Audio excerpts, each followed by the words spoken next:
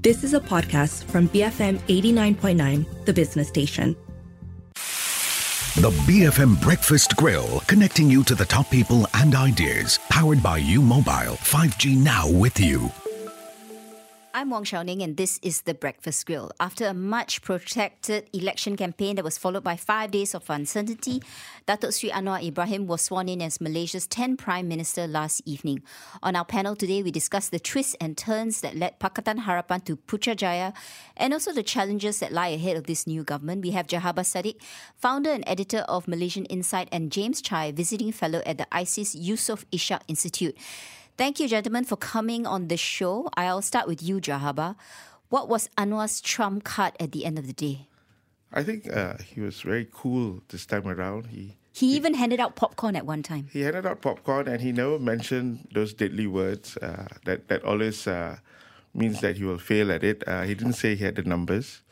He didn't say he had strong, formidable, convincing numbers. I think he just kept very cool.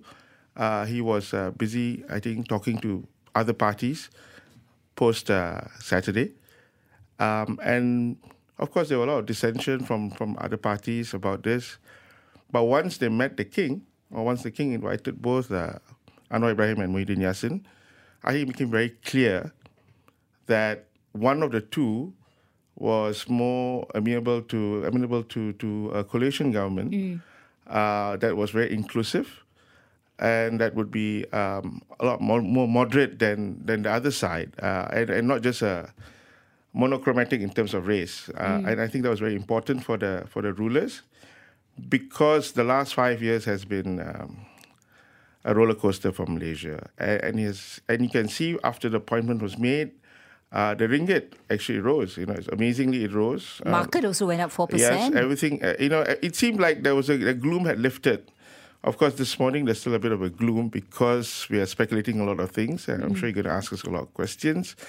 But I think it's still early days. Give it another week or so, and I think we'll be some clarity to what happens to Malaysia. Okay, James, the road to Putrajaya had many twists and turns, but I would say initially it looked like Perikatan Nasional had the numbers, especially with the Sabah bloc on their side. So are you personally surprised by this outcome, especially with UMNO joining hands with Pakatan Harapan at what was probably the very last hour, or specific joining any unity government as long as it was not led by Perikatan Nasional? Yeah, what I realized in the end became a very critical factor was the fact that this deal-making process was very relational in nature.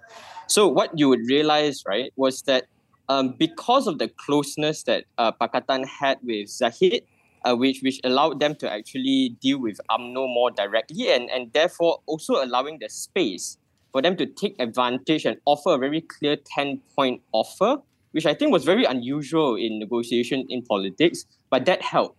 And I also want to point out the fact that for DAP to actually fly over to Sarawak to say sorry to them, I realized that really did advance the negotiations a bit, and to make them seem like they are more amenable, like what Jahabah pointed out just now.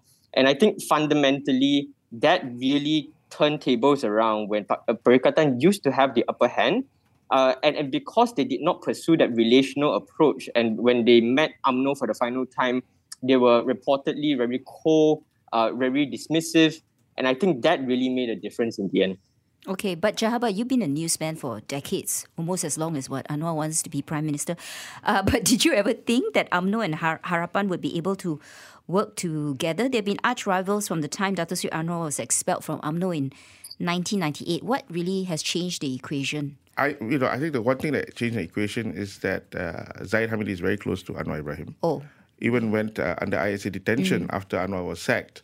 And they've always had a relationship of sorts, right? But there are detractors within the party, right? For sure. Of course, you've got Datuk Sri Hishamuddin being very vocal. So you go back to history. Why is Hisham Hussein very vocal? Because when Anwar was sacked, Hisham sided with Dr. Mahathir. Zahid Hamidi went under ISA. And that's been a long 24 years of acrimony, because getting Anwar back on track would mean that someone like Hisham Hussein will need to wait another 5 years, or maybe a bit earlier, to be Prime Minister, right? So everyone's there for the top job. Anwar was derailed for 24 years, and now he's got the job. It talks a lot. That tells you a lot about persistence and ambition. But now the others have to wait their turn, right? And when someone like Ismail Sabri gets the job out of nowhere, it just tells you that it's Malaysian politics is getting even more random. And the other lesson really is that we will go through this process from every election henceforth, because no one will ever get even a simple majority anymore. This country is very much divided politically by region, and that only someone like why would I mention Dr. Mahathir? Well, only someone like Anwar Ibrahim, him, right? Yeah, nobody can forget him. He predicted the Zahid Anwar alliance anyway. But only someone like Anwar could get different groups of people together. I mean, if you remember, the first Pakatan Rakyat had Islamists like PAS on one side and DAP on the other side. So I think only Anwar in modern Malaysian politics can actually get disparate groups on the table without slugging it out with each other. But my question is, how long can this last? Because like you say, it's driven very much by the combination of Anwar and Zahid. But we also know that UMNO is heading to their own general elections, right, within 6 months of GE15. So assuming Zahid doesn't run or he loses, what then happens to this pact? James, what is your forecast? Yeah, I think that's why, very interestingly, Anwar actually wanted to have the first parliamentary session on the 19th of December, which is just a few days before the actual UMNO General Assembly. So that would actually secure Zahid's word as well as anyone who followed him, the 28 BN MPs, plus GPS, to actually display this strength to say to everyone that we can govern well. Now, it is true to some extent that there is threats within the party, and because Zahid almost lost his seat, at the same time, a lot of people close to Zahid actually lost their seats, and this is the worst electoral outcome for UMNO. They will actually try to overthrow him as the priority. But at the same time, if you look at how it's not as though that threat wasn't present throughout this negotiation process. Zahid still has some kind of hold on his party.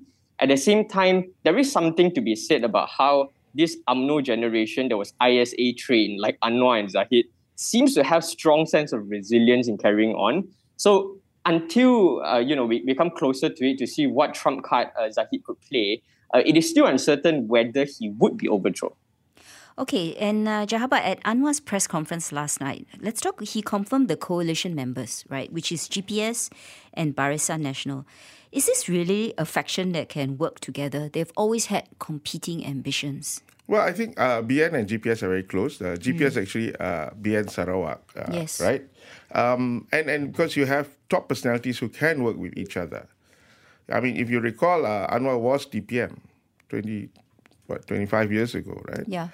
So he would have known Abang Johari then, even, right? And because Malaysian politicians last a long time, they're a bit like beef jerky. You can use them forever, but never expire. They never expire. So when you have that kind of alliance, friendship that goes back a long ways, they might bicker publicly on many issues, but they keep their friendship. If you ever walk into Parliament, you go to the lounge. After hours of debate and a lot of tense situations, they'll be slapping each other's backs and having coffee and tea and having a nasi lemak or mihun at the same time, right? So what they put up for us is actually a show. At the end of the day, they're all friends, and it's just a matter of who is number one or who's number two. Okay, and I'm sure a lot of concessions were made behind the scenes, right? And what we only can see visibly is perhaps that 10-point formula for the unity government that was shared with all of us. But aside from this 10-point formula, James, do you think what was actually, talked about between the different parties that we are not aware of? I think the 10-point formula, however, was a very important part of the discussion because it went into fine details as to which party will take which position. I think you have to some extent, understand the BN psyche currently, which is, I think, the initial claim that, BN wants to take prime ministership, and that's why they're more likely to side with PN. I think that's false, because they understand and accepted to some extent that the voters had rejected them. And therefore, taking premiership would appear very ironic. However, they still want to accumulate political largesse by being part of government. And that's why being sort of taking DPM positions, as well as taking a proportion of senior ministerships, was a very important thing for them, right? And at the same time, I think the other thing that was probably not as well known to the public, which I hypothesize to be true, which is they were accorded respect and dignity by PH. And I think they would also come to realize that when BN, PH, and GPS works together, there's a certain complementary function that each of them fulfill. It's just that they haven't been aligned in the past because they couldn't campaign together, but they do fulfill respective functions that the other party does not have. And therefore, I'm quite optimistic of the chances of it surviving for at least the next 2 to 3 years. Okay, but how much of the negotiations that took place at the state level in Pahang and Perak actually led to this outcome at the federal level, Jahaba? I think it was a confidence-building measure on PH side to say, look, we can work together at state level and we would accord you the top post, even though you have smaller... You can be the Menteri Besar, right? Although you have a smaller number of seats, respectfully, because the bigger prize is the federal government, right? So I think the guys in UMNO, in Barisan Nasional, were more than happy to take that agreement. And last night, there was a picture circulating that 130 division leaders supported Zahid Hamidi. So I think going into party elections in 6 months' time... So can he keep his post? Will he actually stand? I think if he wants, he will keep his post. But he might just say his deputy, Tok Mat, might take over from him. Okay. Yeah. So what about the reformist group within UMNO, since we're on this topic very quickly? Do you see them actually rising to the ranks? I mean, a lot of them didn't win their seats, for example, KJ, Shahril Hamdan. What happens to them? When they talk who have also asked Zahid to resign, by the way. Yeah, but, they lost the elections, one. Two, what reforms are they looking at? You got to see this election, the results of the election shows that UMNO is rejected both in the rural area and the urban area. So who's your constituency now? How are you going to reform your party? Do you have the talent to run the divisions and reach out to constituencies that have rejected you? And this is the Malay heartland, right? If they were joining PN, they would be third fiddle, right? It'll be PAS, Bersatu, and themselves. Yes. Those two would swarm them out, right? So what reforms are you talking about? Can you be cleaner? Well, I think that's a challenge, right, for them. Okay. On the Breakfast Grill this morning is our panel, Jahaba Sadiq, founder and editor of the Malaysian Insights, and James Chai, visiting fellow at the ISIS Yusof Ishak Institute. After the break, what are Perikatan Nasional's next step, and is the fight to be the Prime Minister of Malaysia over? BFM 89.9. You are listening to The Breakfast Grill, brought to you by U Mobile. 5G now with you.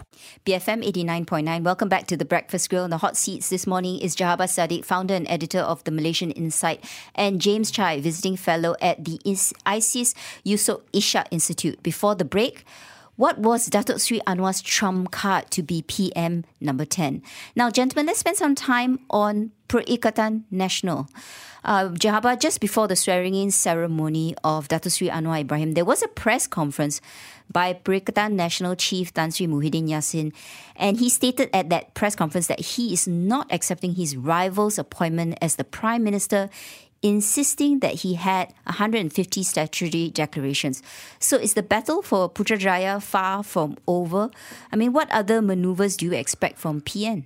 I think it's over. As far once a Prime Minister is sworn in, unless there's internal sabotage like the Sheraton move, and then subsequently when Ismail Sabri replaced Muhyiddin Yassin, because 15 UMNO MPs walked out, I think Anwar will be there for a while. And Anwar has taken the challenge by giving a 21-day notice for Parliament. Parliament starts on December 19. He will hold a confidence vote. I don't see anything in the next 3 weeks that would change his numbers. I mean, he's got Barisan Nasional, or 28 of them anyway. He's got GPS, 22 of them. He's got PBM, 1 seat. He's got Warisan, 3 seats. He's got Muda, 1 seat. And I think KDM, 1 more seat. So I think he has numbers going in, at least for the first 6 months of his reign as Prime Minister, right? So it will take some time for Muhyiddin Yassin or PAS to do anything to shake him from that job. But one thing I find rather strange from all this is that, like you say, His Majesty, the Yang di-Pertuan Agong, already appointed Anwar.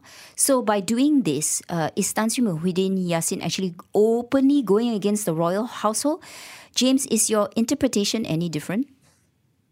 It's not any different. So it is very clear that this is against what the palace had decided. It is also against math, because I don't know how he would be able to still hold 115 when GPS and BN has actually said that they would side with Pakatan Harapan. So he's going on an uphill battle. But I do want to point out one thing, right? In the 11th hour, what UMNO was still doing was that they were still deciding between Pakatan Harapan and Perikatan Nasional, which means we cannot discount the fact that they would still go to the highest bidder if Perikatan Nasional gets very desperate. However, by, let's say, Perikatan Nasional giving the highest price of prime ministership as well as all of the senior minister positions, for instance, right? That wouldn't be tenable within Perikatan Nasional as well, right? So that's why it creates the limitations that are currently present in Perikatan Nasional, however, makes it very difficult for them to change the equation and change, therefore, who the government is. The only possibility that Perikatan Nasional could rely on now is whether they could still be part of this so-called unity government in some shape or form so that they can still accumulate benefits of being part of government. Jahabar, do you think that they will want to be part of this unity government? I mean, Anwar at his maiden press conference offered that olive branch to them, but will they accept it? I think at this point in time it's a bit difficult because both Bersatu and PAS are led by personalities who are not too happy with Anwar Ibrahim, or for that matter, Zahid Hamidi. So I think the chances of them jumping or any one party is bleak at this moment. And one of the other reasons is because some states will have elections soon, within 6 months, most likely after Hari Raya. And most of these are rural areas, right? It is Kedah, it is Kelantan, it's Terengganu, it'll be Selangor, it'll be Penang, it'll be Negeri Sembilan. They're going to go head to head, and most of the rural seats in Kelantan, Terengganu, and Kedah, for example, will see PAS, Bersatu, fighting it out with UMNO. This round, UMNO lost. UMNO only won one parliament seat in the northern eastern crescent, only Sungai Petani. They lost everything else. So I think they're going to relish the prospect of another fight, slug it out with each other. So there's very slim chance that either PAS or Bersatu will say, come on, just open the door and let us in, and then have a big tent, as it were. I'm also curious, since you brought this up, Jahabar, then what happens with BN and Pakatan Harapan in these state seats? Will there be some sort of gentleman's agreement, or will they slug it out as well? I think James said it just now, they're very complementary of each other. They all have their constituency. PKR has been there since 1999. They've never really made it in rural areas. It's still the domain of likes of UMNO and PAS, and Bersatu because of offshoot of UMNO. So I think going into state elections in most areas, they wouldn't really meet each other, except maybe if MC and MIC are still part of Barisan Nasional. They've been a bit cagey about unhappy. Yeah, I think very vocally unhappy. I think they're sulking. They want to get rid of Zahid Hamidi, and I think the UMNO chaps who are in power now would have already sounded them for this. So it'll be interesting to see the internal dynamics of Barisan Nasional. But more so is the next battle is really the state seats. And I think the greatest prize for Perikatan would be to get Selangor, and because one of their top leaders, Azmin Ali, lost his Gombak seat, and I think he wants to come back to as an politics Adun. in a big way as Menteri Besar Adun, and challenge PKR and UMNO in the battle for Selangor. Okay, so that will be an interesting election to watch for sure. But for me, what else is interesting is probably the cabinet, right? Everyone's probably thinking, what's the formation of cabinet going to look like? What is certain is the 10-point unity agreement says that the DPM is supposed to come from Barisan Nasional. Yeah. While cabinet posts among the coalition partners will be based on their seat percentage in Dewan Rakyat. Now, is this where things get really messy? So who is in and who is out? James, I'll start with you, especially since Anwar did promise to cut the number of ministers by half. Yeah, so that is really the biggest burden, right? So it used to be the case that under Muhyiddin as well as Ismail's government, they're able to hand out as many cabinet positions as possible, or even like a lot of government companies, agencies, so that you reward people for loyalty, right? So you are no longer able to do that because Anwar has promised to cut it in half. However, I really do think, right, if you look at the essence of the 10-point agreement, what it comes down to is the decisions that are made by the Prime Minister as well as the Deputy Prime Minister.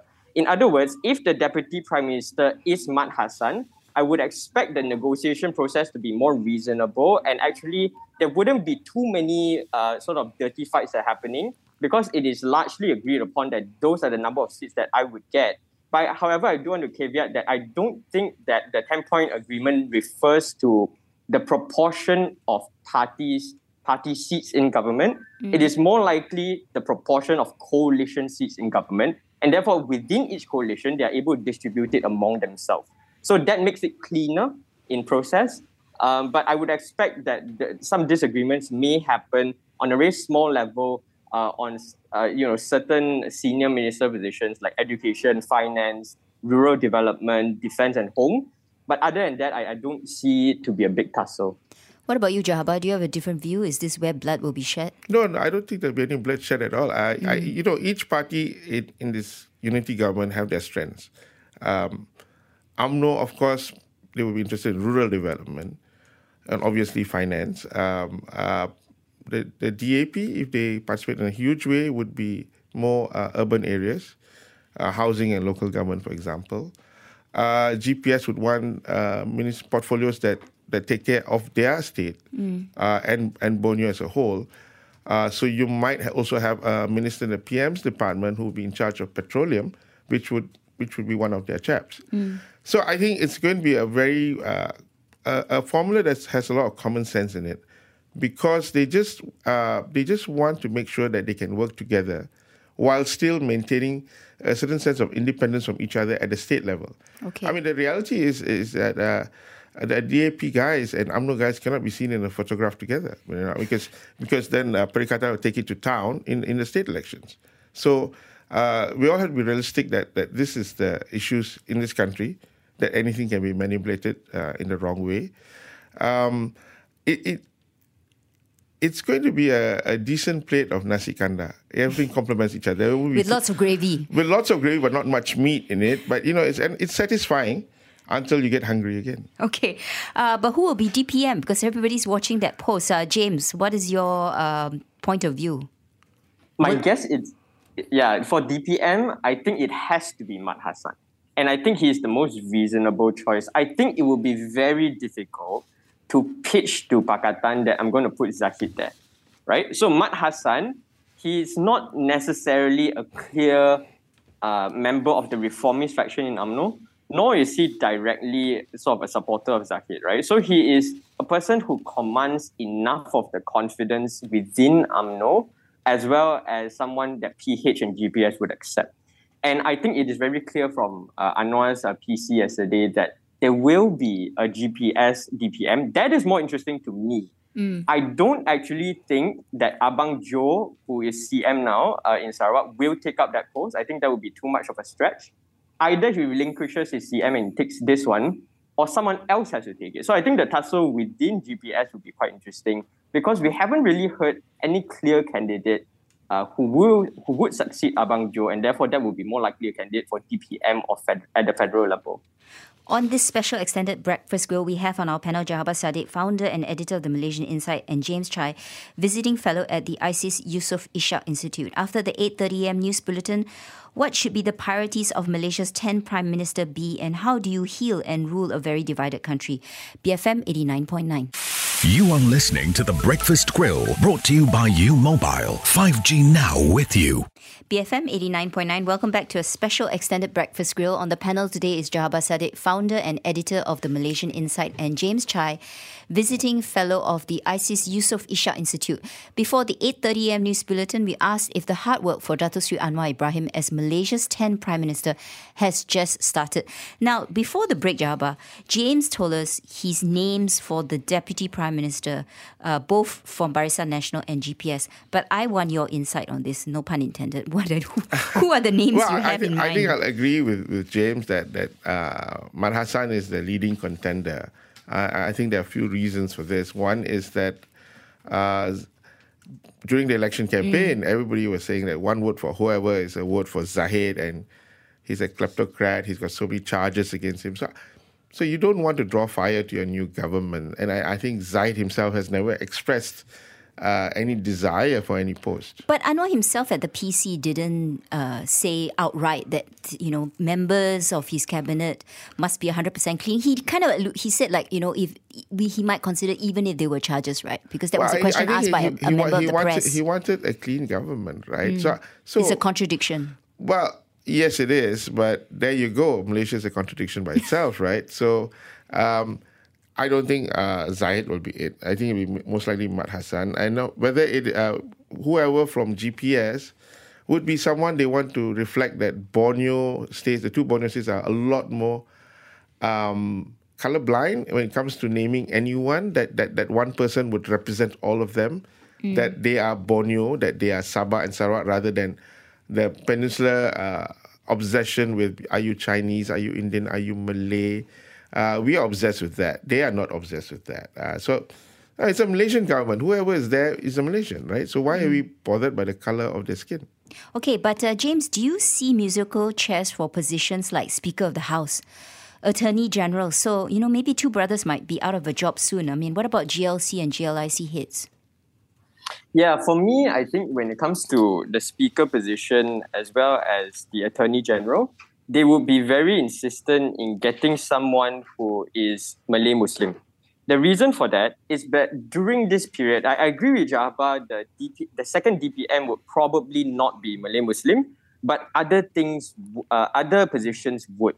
The reason was a lot of the memories that Pakatan Harapan has of 2018 was they felt like that was something that the opposition took to town. And now that Perikatan Nasional is not in government, there is a likelihood for them to increase the temperature when it comes to attacking the government, right? So Anwar also made this very clear in his PC yesterday that he reaffirmed the position of Islam, Bahasa, and so on. That was part of the process in making sure that the fence-sitters or the ones who are leaning to pass have more confidence in the current government. When they solve your cost of living issues, then you start to believe that maybe they're not as what you thought they were. Okay. The other dilemma I think Anwar has is managing manifesto promises, because we are talking about unity government and all have their own respective manifestos. So how is that going to work, Jahabar? I think they could look at what's common. For me, everybody's looking at economy for sure, because that's a priority. He specifically mentioned that at his PC. Yes, definitely. Because, more Malaysians are poorer today despite earning more because the ringgit is weak. Not that strong, right? Yeah. To put it another way. I think that one of the other issues which there's some common ground is citizenship for children of Malaysian women who give birth overseas. Because the female electorate is very strong, although there are fewer MPs who are women in this new parliament.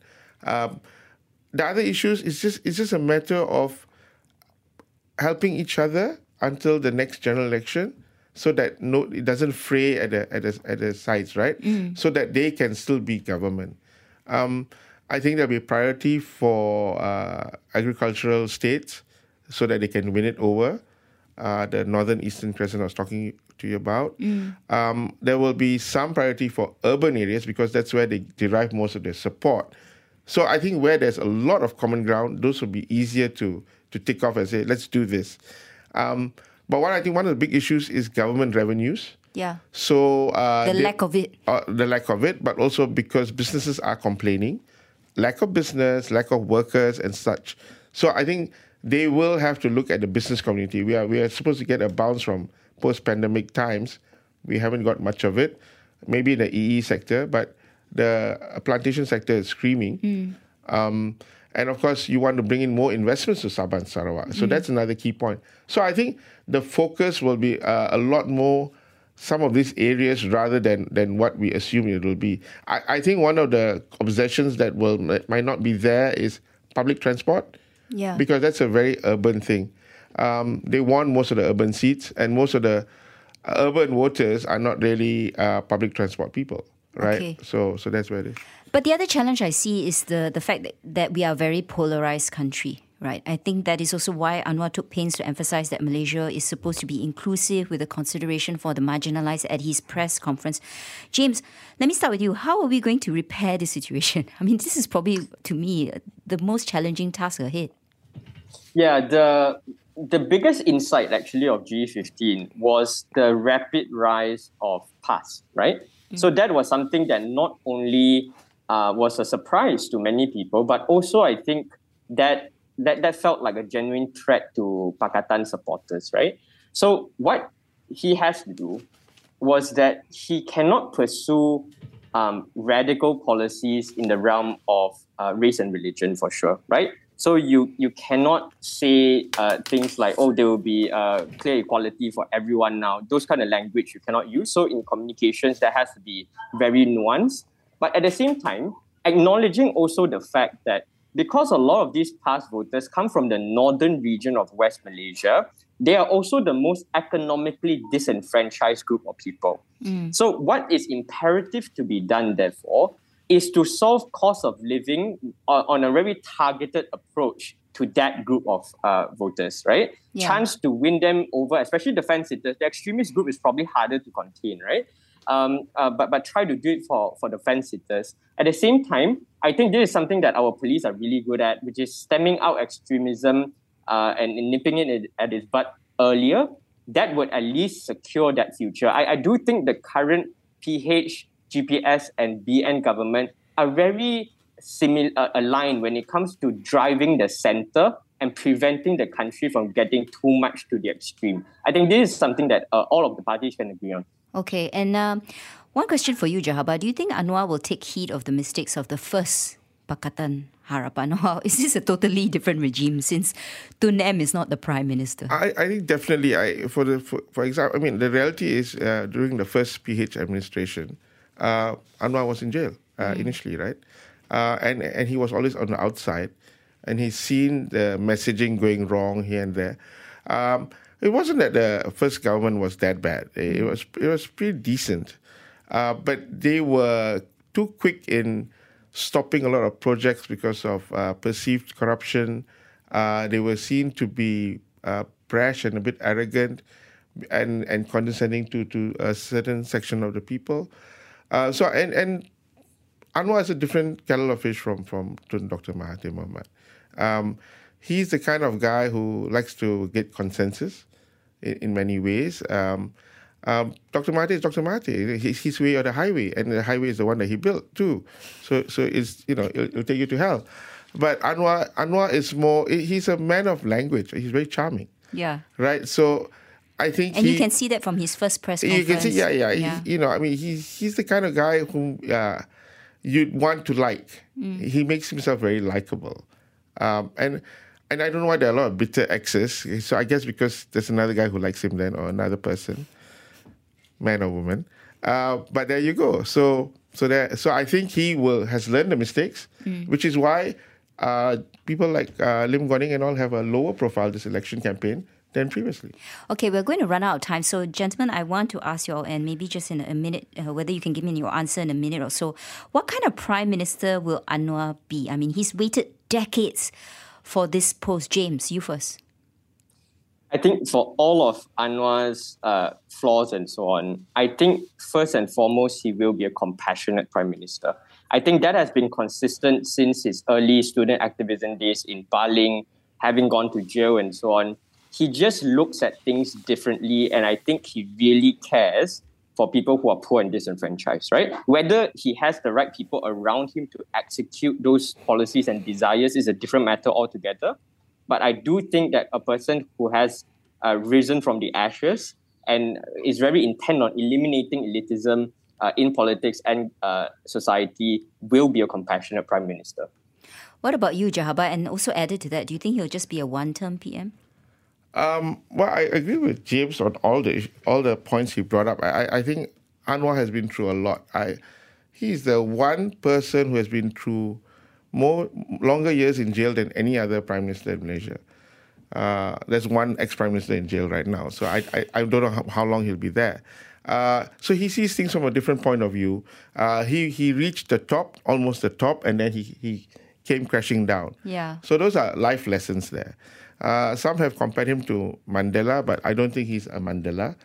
I think he's just someone who came from left of field, child of a former hospital attendant, medical officer, went to MCKK. He's hobnobbed with elite people, but he's always been himself. He's more comfortable in the street than in corridors of power or smoking a cigar and all that, which is a very Malaysian politician thing. But he'll take a very wider view of Malaysia. And he has been all these years since he was out of power. But whether he'll be one term, no, this guy was in the wilderness for 24 years. Is this his first crack at being Prime Minister? He's 75, right? So I think Malaysia has an affection for old people. I don't know why.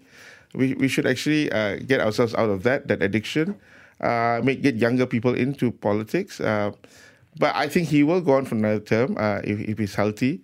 I don't think he'll be like Dr. Mahathir Mohamad, still slugging it out at the age of 97. Yes. But he will definitely go for one more term. On that note, thank you for your time today. On our panel was Jahabar Sadiq, founder and editor of the Malaysian Insights, and James Chai, visiting fellow at the ISIS Yusof Ishak Institute. I'm Wong Shao Ning, BFM 89.9. The BFM Breakfast Grill is brought to you by U Mobile. 5G now with you. You have been listening to a podcast from BFM 89.9, the business station. For more stories of the same kind, download the BFM app.